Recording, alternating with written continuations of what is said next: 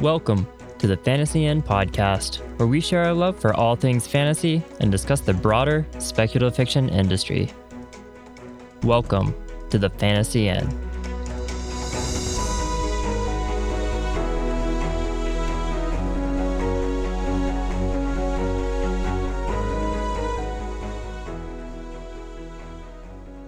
Welcome back to the Fantasy Inn podcast. This week, we're talking about gray morality and our favorite examples of characters who fall somewhere in the middle of the spectrum of good and evil. Morality is a spectrum, and I'm sure our takes on it will be as well. So instead of hot takes, I guess these may be lukewarm takes. I'm Travis. Hi, I'm Sarah. Hi, I'm Zhenya. To start things off, what's everyone reading? I am audiobooking The Sister Song by Lucy Holland, which is a retelling of a ballad that was written, I think, in ancient Britain. And it's really good so far. It's epic historical fantasy, and the audiobook is narrated well. So it's not falling in love with the story yet, but it's going there. And I am reading since yesterday. I've started The Bright Session book by Lauren Shippen, which is called Some Faraway Places, or Some Faraway Place. I keep calling it The Bright Session book, and it has these vibes that I had from The Infinite Noise. So I'm really enjoying it a lot. I haven't read the second one of the trilogy because it's the main character is an antagonist, and I think his brain is way too dark for me to dive into. But the third one is really good so far. And I'm currently audiobooking My Uncle Napoleon by Iraj Pezarsad, which is an Iranian book, and it's set in World War II. But it's actually really, really, really funny. So I'm kind of, I don't know, it's kind of like a family drama. It's not fantasy. It's a family drama where this one boy who's 13 years old, he falls in love with his cousin. And I guess she also likes him back, but like their dads are like really at odds with each other. And so their dad starts this big family feud to fuck each other over and try to ruin each other's life, which really sucks for the boy and his cousin, obviously. But yeah, it's just really good. So I'm trying to read more translated work this year, and it's hard to find translated work which is like not depressing and grim. So I'm really happy that I found this one. Yeah, and I'm reading, or I just finished reading actually, Iron Widow by Shirin J. Zhao. And this is a book that I've been seeing a lot of buzz about. It's first in a YA duology, which is a very loose reimagining of the only female emperor of China. And it's giant mechas fighting monsters. And it's just a lot of fun and probably relevant to this episode as well. Because of its morally gray character? Yes, because of lots of morally gray characters and a very extra protagonist who is willing to do a lot of things that are questionable, shall I say, to get her way. That sounds fun. I've heard a lot of good things about it. Mm-hmm. Okay, so I guess let's start out by just trying to figure out what exactly do we mean by gray morality. Do y'all have any thoughts? I guess I would say it's between pure good and pure evil. For me, it's when a character either makes good decisions but for bad reasons, or bad decisions for good reasons. So there's this kind of complexity to it. And it's somewhere between heroism and villainy. I guess for me, it's also like if their morality doesn't necessarily line up with mine, but I can see where they're coming from. Maybe because this is the culture they grew up with, or because this is the world or something, or I can see what their ambition is, even if I don't agree with the way that they get there. And yeah, I think it's actually really interesting. Yeah, I think those are both great points. And I guess for me, I just think instead of just repeating what both of you have said, there's kind of two aspects for me. So there's the moral strength of the character's position. So like, are they working to protect people, or are they like helping this vicious warlord who's trying to kill everyone? So one is definitely a lot murkier than the other. But then there's also their actions, which are kind of different from their position. So like, what if you're trying to protect your family, but you're willing to kill a bunch of innocent people to do that? Or what if you're just a nonviolent, like happy-go-lucky bureaucrat who's helping out the evil warlord? So I definitely think there's multiple axes that you can judge this gray morality on. Yeah, you can judge by the actions, by the motivation. Do you guys like that, or do you prefer it when the main characters are kind of more clear-cut? It depends. It really depends, because I've said before that my favorite type of characters are the nice ones, are the pure sweethearts who do no wrong. But honestly, it depends on the story. Sometimes I just want people to fuck shit up, and well, maybe they have good reasons for it, and it makes for a good story. And sometimes I want pure nice characters, and it really depends. And we had this discussion when we talked about villains, I think, in a previous episode, about how it depends on your mood and what the story is about. And I have a lot of favorite characters who are actually super nice and who actually do no wrong, and favorite characters who are assholes, and the in between. And the in between can be really fascinating to read about, because it's this ambiguity that makes the character arc be fascinating and be like you can relate to it, but just to a certain degree. And that level of relatability is what's interesting for me.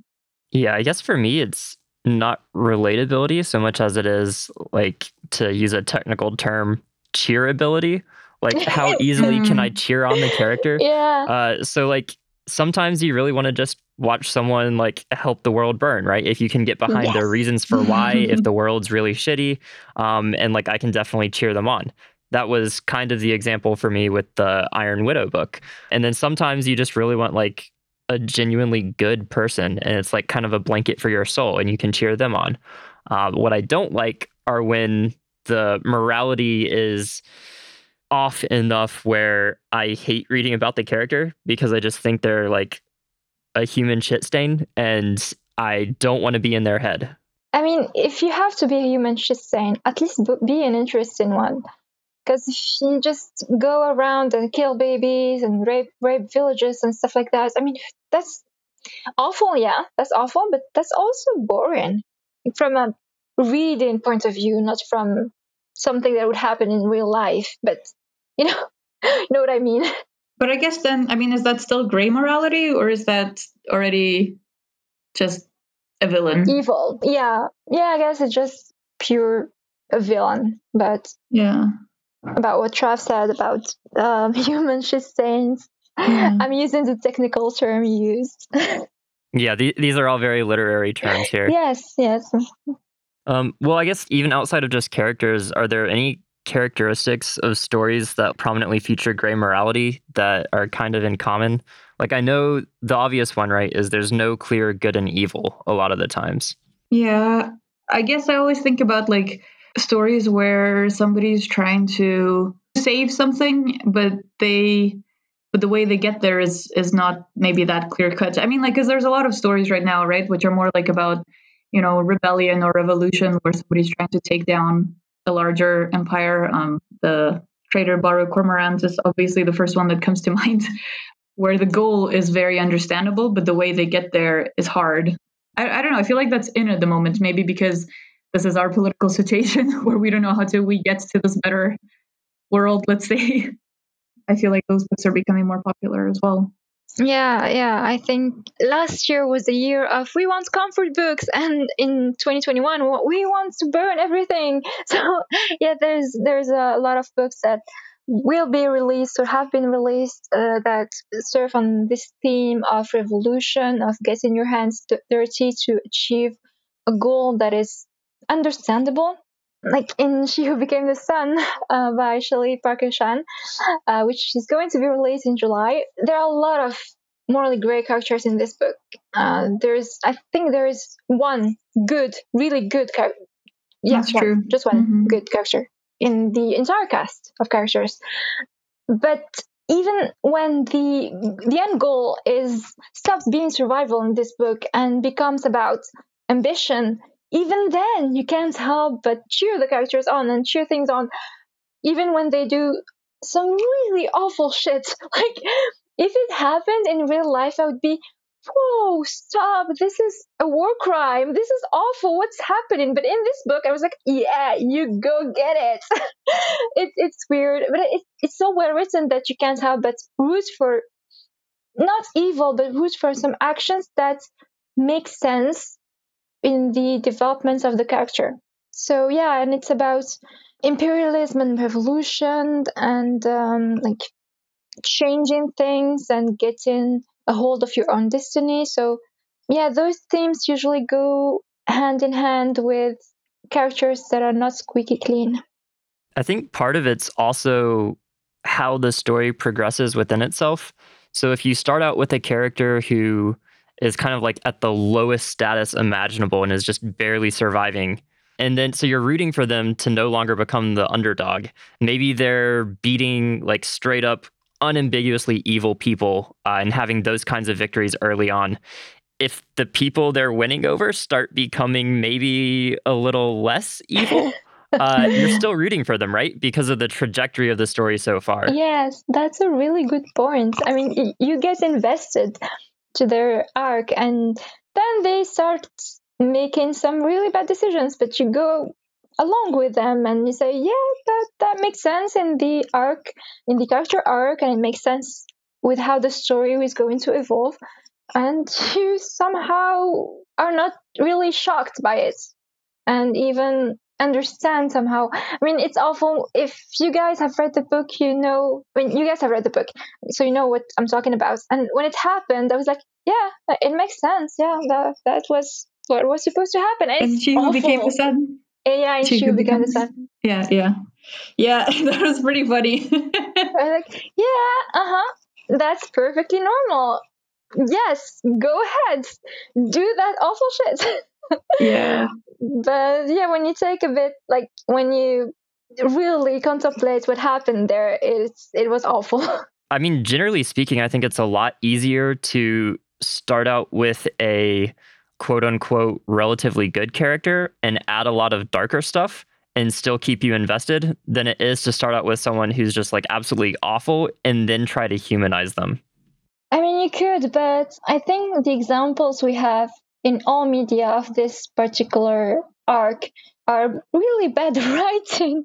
When you see, for example, in Star Wars, having the always having the bad guys being bad, and then at the end, like the last chapter, they have this moment of redemption, but it's just, you know, a moment, and then they die.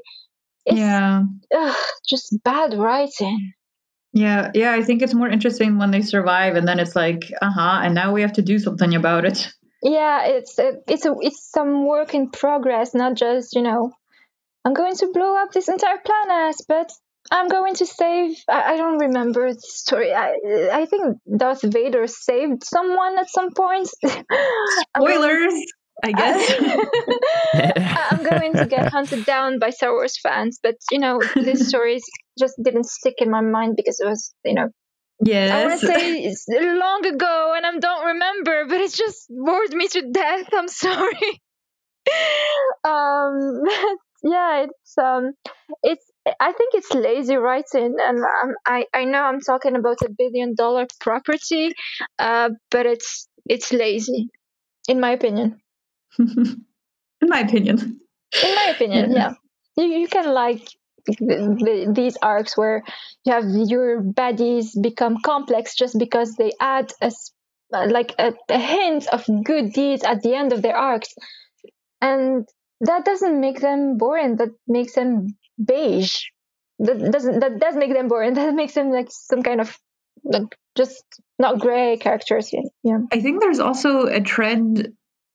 I feel like at least in big movies, there's a trend where the bad guy, like in Black Panther, you know, where like what the bad guy is saying, it makes actually like a lot of sense. But then to show that, you know, well, no, he's the bad guy, they have to make him, I don't know, kill a bunch of people, and then you're like, okay, I guess he's evil. But like, I think is this about the Falcon and the Winter Soldier?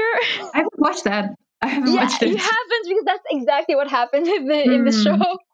Well, yeah, so it's like I just think it's more interesting to explore these ideas more like in more detail instead of just being like, well, I guess maybe the ideas make sense, but we don't want to think about that. So let's let him blow up a bunch of children or hospitals or whatever. That's exactly what happens in the show. I want to say you should watch it, but you should. I mean, maybe. I was actually going to talk about it because that's the opposite example. Because I feel like in a lot of media, and especially in Hollywood, they have an issue with morally gray characters. Like they try to put them either with the goodies or the baddies. And it makes for, I mean, I think it makes for lazy writing because they try to either have this quickie redemption final act, or they try to make the perfectly like legitimate arguments made by the antagonist moot once they kill a bunch of people. Yeah. And it's like, just no, let us maybe root a little bit for the antagonist, or let us have a complete redemption arc or a complex redemption arc for your evil character. Let them become complex. But we don't have that. Yeah, I feel like there's a lot of ways that writing could use, I don't know, like writing fails to use actions to appropriately show morality sometimes. Like I'm trying to think, you can't just have a character do like some heinous, terrible stuff to establish that they're like not a good guy and then redeem them. Like there are certain things that are unredeemable. And then like once you pass that line, there's no going back. There's no like ambiguity whatsoever. So I think that's one thing that I don't like when I see it. Like I'm trying to think, a good example would be, say, Zuko from Avatar: The Last Airbender, where with his redemption arc, he's never really totally crossed the line, right? There's no past the point of no return for him. Whereas sometimes I read a book where it's like, oh, yep, you murdered 20 people because they looked at you funny, and now you're going to try to save someone, and that makes you a good person? Mm-hmm. I mean, I think a lot of writers, either in movies, TV shows, or books, try to establish gray morality as a mix between good and evil.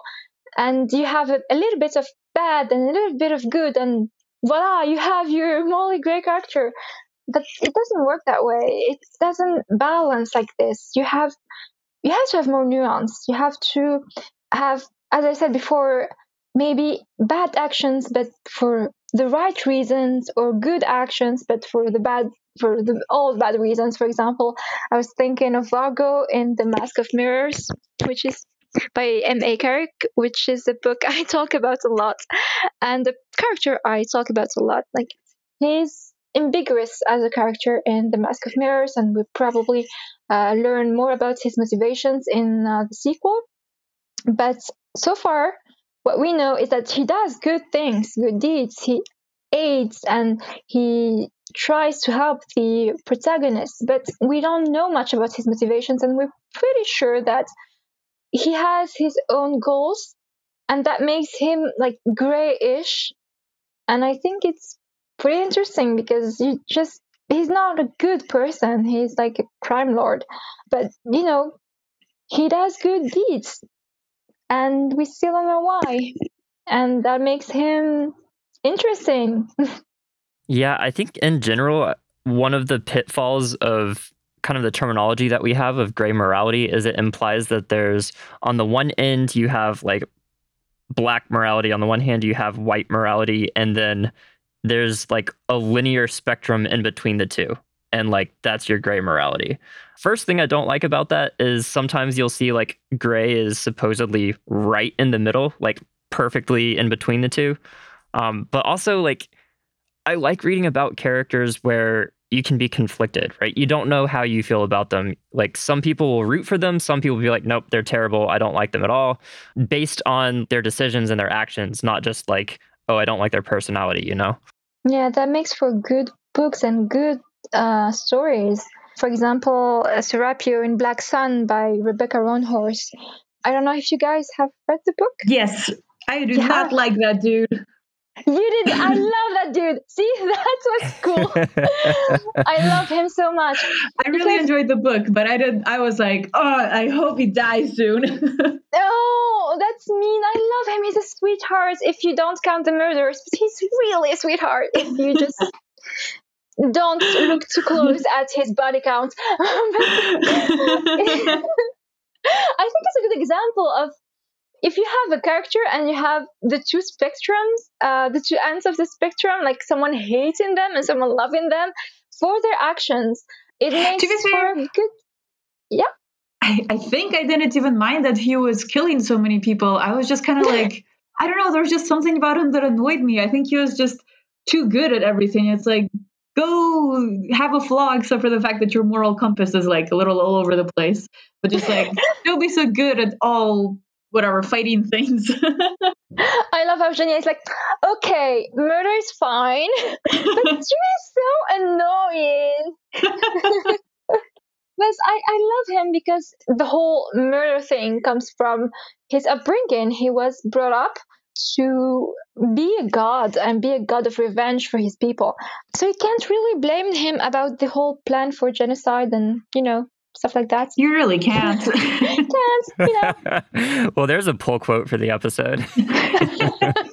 Oh no. Oh god. Again, I'm talking about fictional characters because if it was, I have to say this a lot because I don't know if you guys see the discourse around morally gray characters or characters who do bad things, and every time there's someone going on about, oh my god, I love the Darkling, or oh my god, Dara from the Devbad trilogy is so cool. You have, oh my god, stop romanticizing genocide. What do you think I approve of genocide? Do you think I am pro murder in my life? Like, look, do you Dara really was a child soldier. It's very tragic. So, he's allowed one free genocide, I guess. He had a few of those. They kept bringing him back to kill a bunch of people, and it's so sad. It's so tragic. And he's a good example of a morally gray character who was doing bad things, but he thought it was for the good reason. He thought it was to protect his people, and he thought it was to follow. He didn't have a moral compass because his moral compass were his like. I don't know how to call them. The loyalty to his people. Not exactly his people, but the people he was supposed to serve. Yeah. So he did some awful things. And yet he felt sorry, I guess, but he was, I'm not going to say he was just following orders because, oh my God, I'm not going there, but he thought it was the right thing to do. Yeah. And it makes for terrible people, but for good characters. About things like upbringing and so on, I think this is something that I really enjoy reading books like this where it's not necessarily gray in the sense that it's like bad or good, but it's just, people from a very different, let's say, culture or have different ideas about life than me. And so like what I would consider maybe not so great for them, this is just the way it is. And I think that it's interesting to explore these kind of ideas in fiction. So the book that I'm thinking of is King Must Die by Mary Renault, which is like set in like ancient Greece times. But usually, because I read a lot of these like, Greek myth retellings, but usually somehow they put our morality on there because, it's kind of annoying to read a book where, I don't know, all the dudes are psychopaths who don't respect women or whatever. But here, I think she really tried to put in this like the morality and thinking of those times. And of course, in the 21st century, some of this is like, oh my God, this is horrible. But like, I think it's interesting to read it without trying as much as possible to go with their ideas instead of our ideas of what's right. I think this is definitely something that I appreciate in books and something that retellings sometimes go this way and sometimes they go the other way. And I enjoy both, but I do appreciate a good, not our morality version of the tales as well. Yeah, I think that's why, at least in my opinion, what I would appreciate in that situation is what if there was like a preface at the beginning or an author's note saying, hey, like this is trying to hold accurate to the morals of the time. So maybe read it with that thought in mind. Because otherwise, a lot of people like to assign author beliefs based on their writing. And so if you're reading like this morality from 1,000 years ago or something, you might think, well, this author is really kind of outdated and has some like questionable beliefs that they're arguing for. in an ideal world, we wouldn't need that, because it's pretty clear that morality is something that has been changeable in history, and what was awful and wrong, what is awful and wrong right now wasn't normal. It was still awful and wrong at the time, but it wasn't seen that way. And we have to understand that whatever the writer writes, it's different from what they believe, unless they're also asshole in real life. Yeah.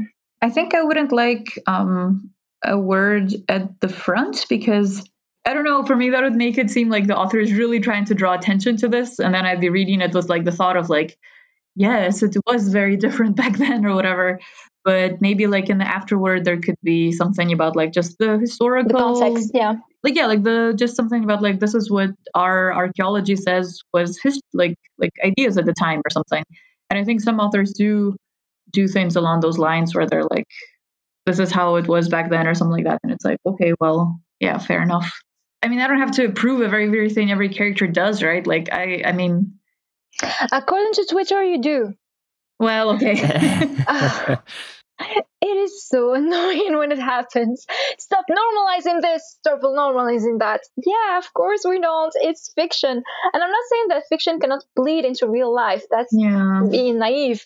But you have to give us readers a bit of credit and a bit of, like, we do know when things are fake, and we do know we have a moral compass. It's not breaking just because a baddie has great cheekbones or something like that. We do keep that moral compass. I guess before we move on, because I do want to touch on that cheekbones comment. Of course you do. The whole the whole afterward forward thing, I'm very conflicted about, because I've read some, like as an example, mythological retellings where the original mythology from hundreds or thousands of years ago is really, really dark and also very rapey. And to try to hold accurate to that with readers reading it now leaves a rough impression for me.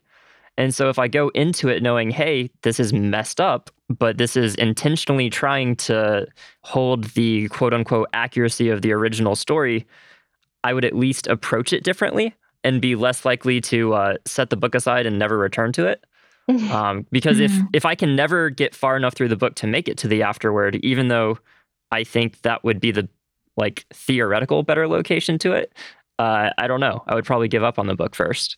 I see your point, but I guess, okay, well, I guess I go into these kind of books usually, I mean, like I personally, I'm not saying like, I personally usually go into these books kind of knowing often the story or something and wanting to see it redone in a or like told in an interesting way or a different way. And so I guess I personally know usually what I'm expecting when I go in, but obviously that's not the case for everyone.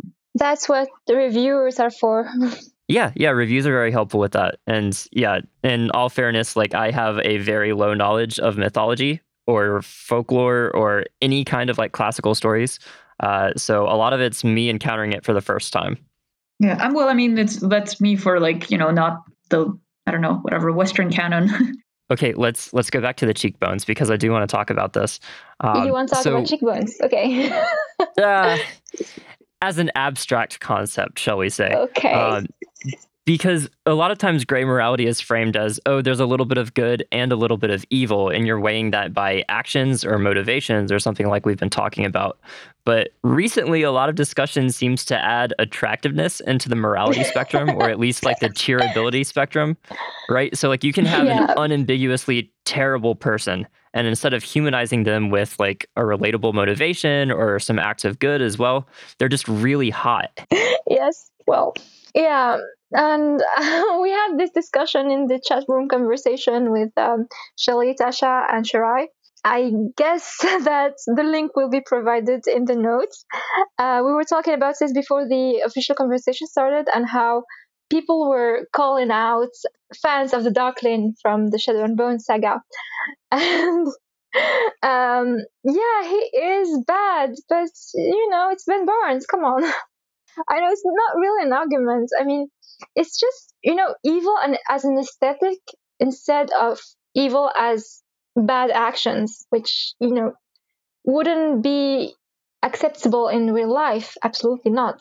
but in fiction and fantasy in particular, it does play a role, I guess. At this point, it's almost a trope, the hot villain. I don't know what to say about that because I'm not really attracted to Darklin as a character. He's brooding and a bit boring, but it's Ben Barnes, so it does give a bit of interest to the character. But there were instances where I was like, yeah, if this character wasn't that hot, and I know, Travis, you don't understand the concept of hot characters because you can't imagine, but Wait, what? yeah, he has this whole thing where he can't imagine a hot character. Like, it's just conceptual. It's funny. Wait, what? No, Travis, tell me more about this. Because that's funny because I'm the opposite. I don't have attraction in real life, but in characters I do. Okay, Travis, please explain.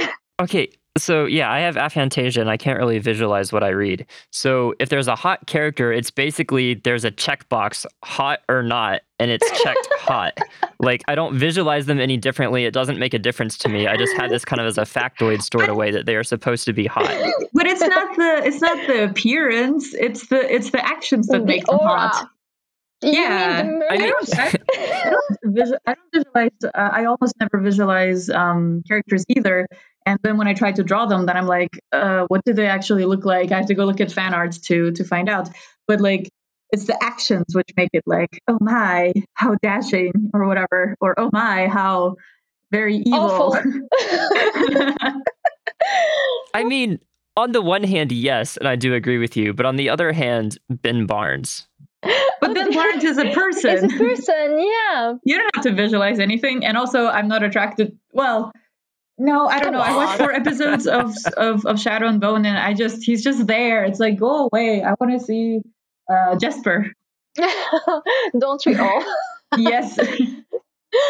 Yeah, I guess about attractiveness. I do ask myself, would I be so interested and so lenient about this character's actions if they weren't hot?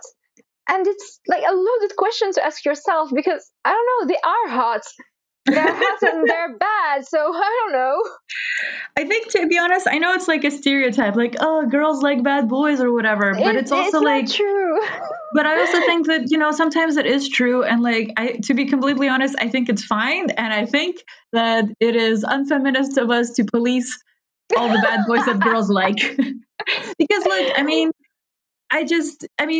because it often comes with like this discussion often comes with the idea of like, oh no, girls just like him because he's hot, and like he's just popular because he's hot, even though he's so evil. This will make girls think that doing evil things is okay or whatever. Like, I don't know, whatever, Edward from Twilight, where it's like, this will make girls think that stalking But it's people not is bad. okay. He's He's not. I don't know. Whatever. I never watched that or read it. God. But you know what I mean, right? And it's kind of like, well, maybe we should give them credit that just because they think, I don't know, massacring a village is hot on paper doesn't mean they think it's hot in real life. And it's okay. Yes. So Speaking I don't know. about feminism, we talk a lot about evil guys or morally gray guys. Where are the morally gray women? I mean, you talked about it. I mean, they're like the femme fatale people, but that's, those are really put in for like sexiness.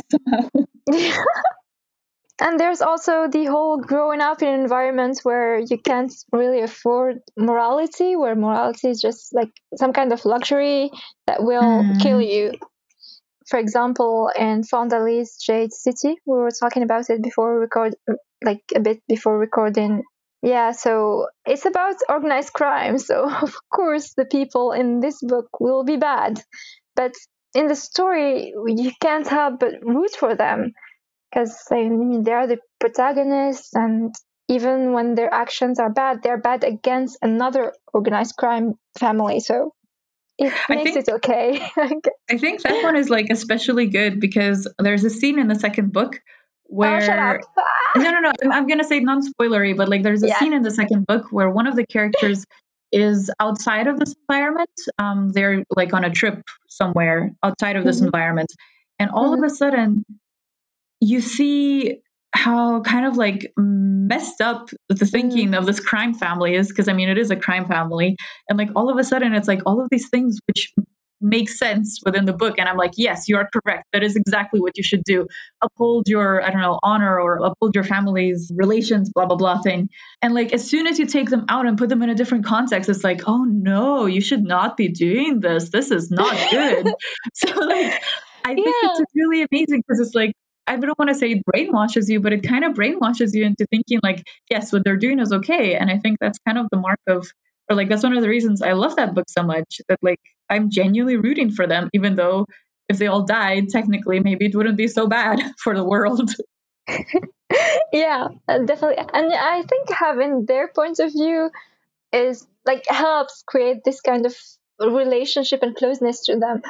But as you said, as soon as we have an external point of view, when we see from the eyes of someone who is not part of the family, who's not part of this whole thing anymore, you get a sense of how wrong these things are, even if you do know that they're wrong, but it stays in the realm of theory. And then you realize that, oh my God, that is bad. That's they are doing bad things. They're killing people and stuff. But I love this book. I should read the sequel. You really should. Yeah, I mean, I think there's a lot to be said for a book being able to flip you into a certain mindset for how you approach it. Like if you have two different organized crime families and one are the protagonists and one are the antagonists, it's a lot easier to get behind organized crime. And I mean, that's kind of the same. That's kind of the same with like the attractive characters too, where it kind of signals, hey, like, I'm trying to think of how to say this correctly. Like hot characters are kind of like, okay, like there's more to this than just this story. There's other reasons you can be reading this and other reasons you can be rooting for characters, and like don't necessarily take everything so seriously, and that's okay. Yeah, I see what you mean. Yeah, definitely. Like if it's just or not just, but like, you know, if there's a lot of action scenes and there's a lot of everything, it's just kind of fun to like, I mean, we can still read for fun, right? We don't have to, you know, analyze every single moment and be like, well, maybe this is not so correct or something. I think that's also like, it's part of what the book wants to do, right? Like, for example, every time I read a book which says that it's a feminist book, then I start analyzing it from my understanding of feminism and like my ideas about feminism. And then as soon as like the characters or the book fuck something up, then I'm immediately like, well, the critique, but like if all a book is promising is sexy, morally gray dudes, then like, well, okay, that's what I want from the book then, I guess. And like, I don't mind. Go kill a village. Yeah, I think we should stop. I mean, we should have stay like critical towards what we're reading. That's for sure. But sometimes fiction is also to escape, and yeah, sometimes you want to escape to a better place, but sometimes you want to see awful people fuck shit up. It doesn't. You can't explain it. I mean, the human psychology is complex, and I don't know. Sometimes you want to you find catharsis in awful things, and I guess that's okay. Yeah. I mean, like in terms of about warning, whether it's in the foreword or whether it's in, I don't know, a content warning in the Goodreads page or whatever, I think that's fair, because I mean, there's some things, for example, which I find fun, kind of, I guess maybe because, you know, I don't really know anybody who's been, I don't know, murdered, or I don't live in a situation where people are getting murdered by evil dudes with superpowers, or, you know, without superpowers or whatever. So I can take this as like very different from my life and find fun in the moral grayness. But then there are things which are like, for example, like sexual assault, which is something that people in my life have more experience with. And so for me, then it becomes unfun. And then it's not something where I can be like, oh, well, it's morally gray and it's just a bit of like reading. Do you know what I mean? Yeah, when you have enough distance from the events or from what happens, you can read for fun. But when it becomes too real, for example, in The Unbroken by C.L. Clarke, I loved that book, but it was a bit too close to home for me. So even if I didn't experience firsthand colonization, but I have family members who did. And I like some things about identity, even when you're not currently under colonization, if you live in a country that has been colonized, and you ask yourself questions about your identity, about your heritage, stuff like that. So it's not on the same level as, sexual assault or, I mean, assassinations. well, okay, let's not go on levels, but I understand what you mean. It's not. It's like it's global. It's less, personal. It's not a personal tragedy. But at some point, it stopped being a fun read, and it became just, a bit too real for me. And it's an amazing book. Don't get me wrong, but a lot of the closeness to the themes made it a difficult read for me. But I think we're getting a bit farther from the main topic. I mean, it's all very relevant though, and some very good points that both of you are making. And I do think also to bring it back briefly to the idea of personal distance from certain actions and what they mean and how that affects your experience.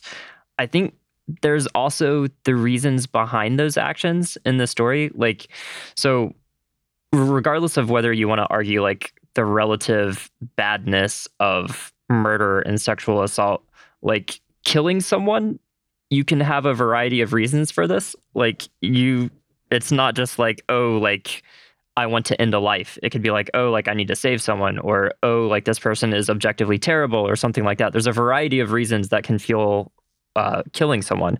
Sexual assault, not so much, right? That's a lot more clear cut. There is only bad reasons for sexual assault. Yeah. And I guess it's like, with morally gray characters, it has to be something that either it's like so over the top that I am just like, whatever, it's just a book, or I have to get it.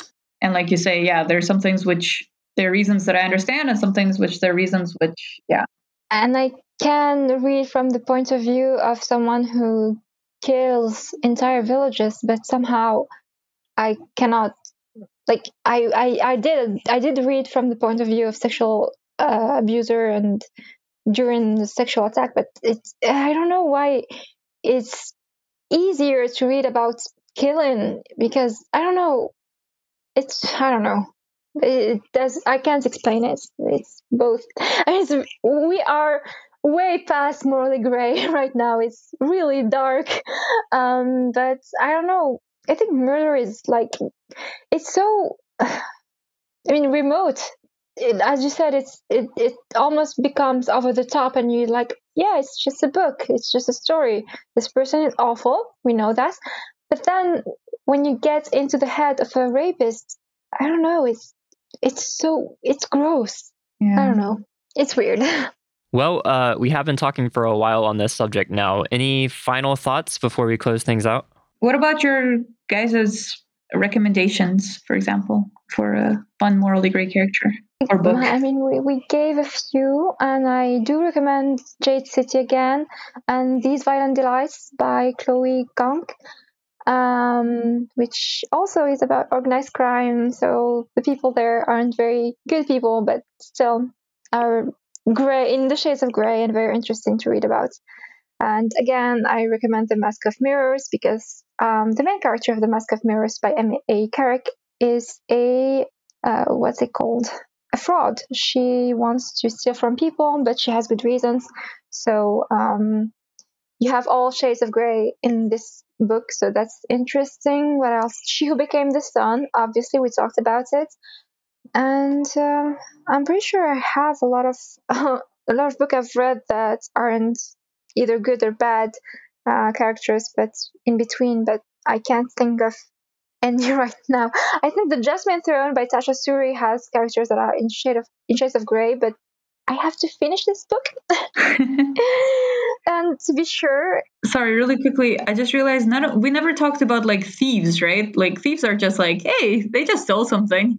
It's fine. Yes, we went straight into murder, straight into genocide. Yes, but thieves. Stealing is bad, but is it though?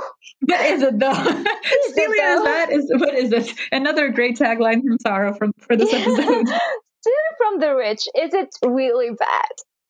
Mm-hmm. But capitalism is bad. Yeah, so yeah, those are my recommendations. And what about you guys? Sure. I guess I did mention it earlier. So, Iron Widow by Shirin J. Zhao. I think that's a good example. Coming in September, so most of you can't read this yet. Sorry, but it's a lot of it's a lot of the gray morality from the approach of the world is awful, so burn it all down, and you kind of just get behind the main character from that. And then to stay on brand, Touch by Claire North, because it's kind of like vampirism in the sense that the morality ties into, does the main character have the right to survive at the expense of others, where the central concept is parasitic body hopping, and the main character like starts a business where they find innocent people who are great bodies to hop into, and they sell them to these other body hoppers. But at the time, you're kind of like, okay, I can get behind this. I should read that one. And for me, I want to just say The Trade Rebaro Cormorant again by Seth Dickinson. I thought everything there is just really interestingly done. And another one was The Cruel Prince by Holly Black. I think that's one of those gray morality ones where it's so over the top that it's just like, ha ha ha, yes, murder. I mean, Jude is an amazing. I love YA characters that are presented as bad, and they actually kill people. They're not like just bad because, I don't know, people say they're bad. No, they're bad on page, and that's why I love these violent delights. Juliet is really bad. She kills people. That's fun. I think the other ones that Sarah mentioned. Well, Sarah mentioned most of the ones that I would have said, like the Jade City. So, yeah. Yeah. All right. Well, I guess it's time then to turn the question to our audience. How do you feel about gray morality? Are there any particular memorable characters or stories you like that involve gray morality? And I suppose, what role do more black and white stories have for us as modern readers? So let us know what you think. And as always, you can find us online at thefantasyinn.com. We're also on Twitter, Instagram, and Facebook as The Fantasy Inn.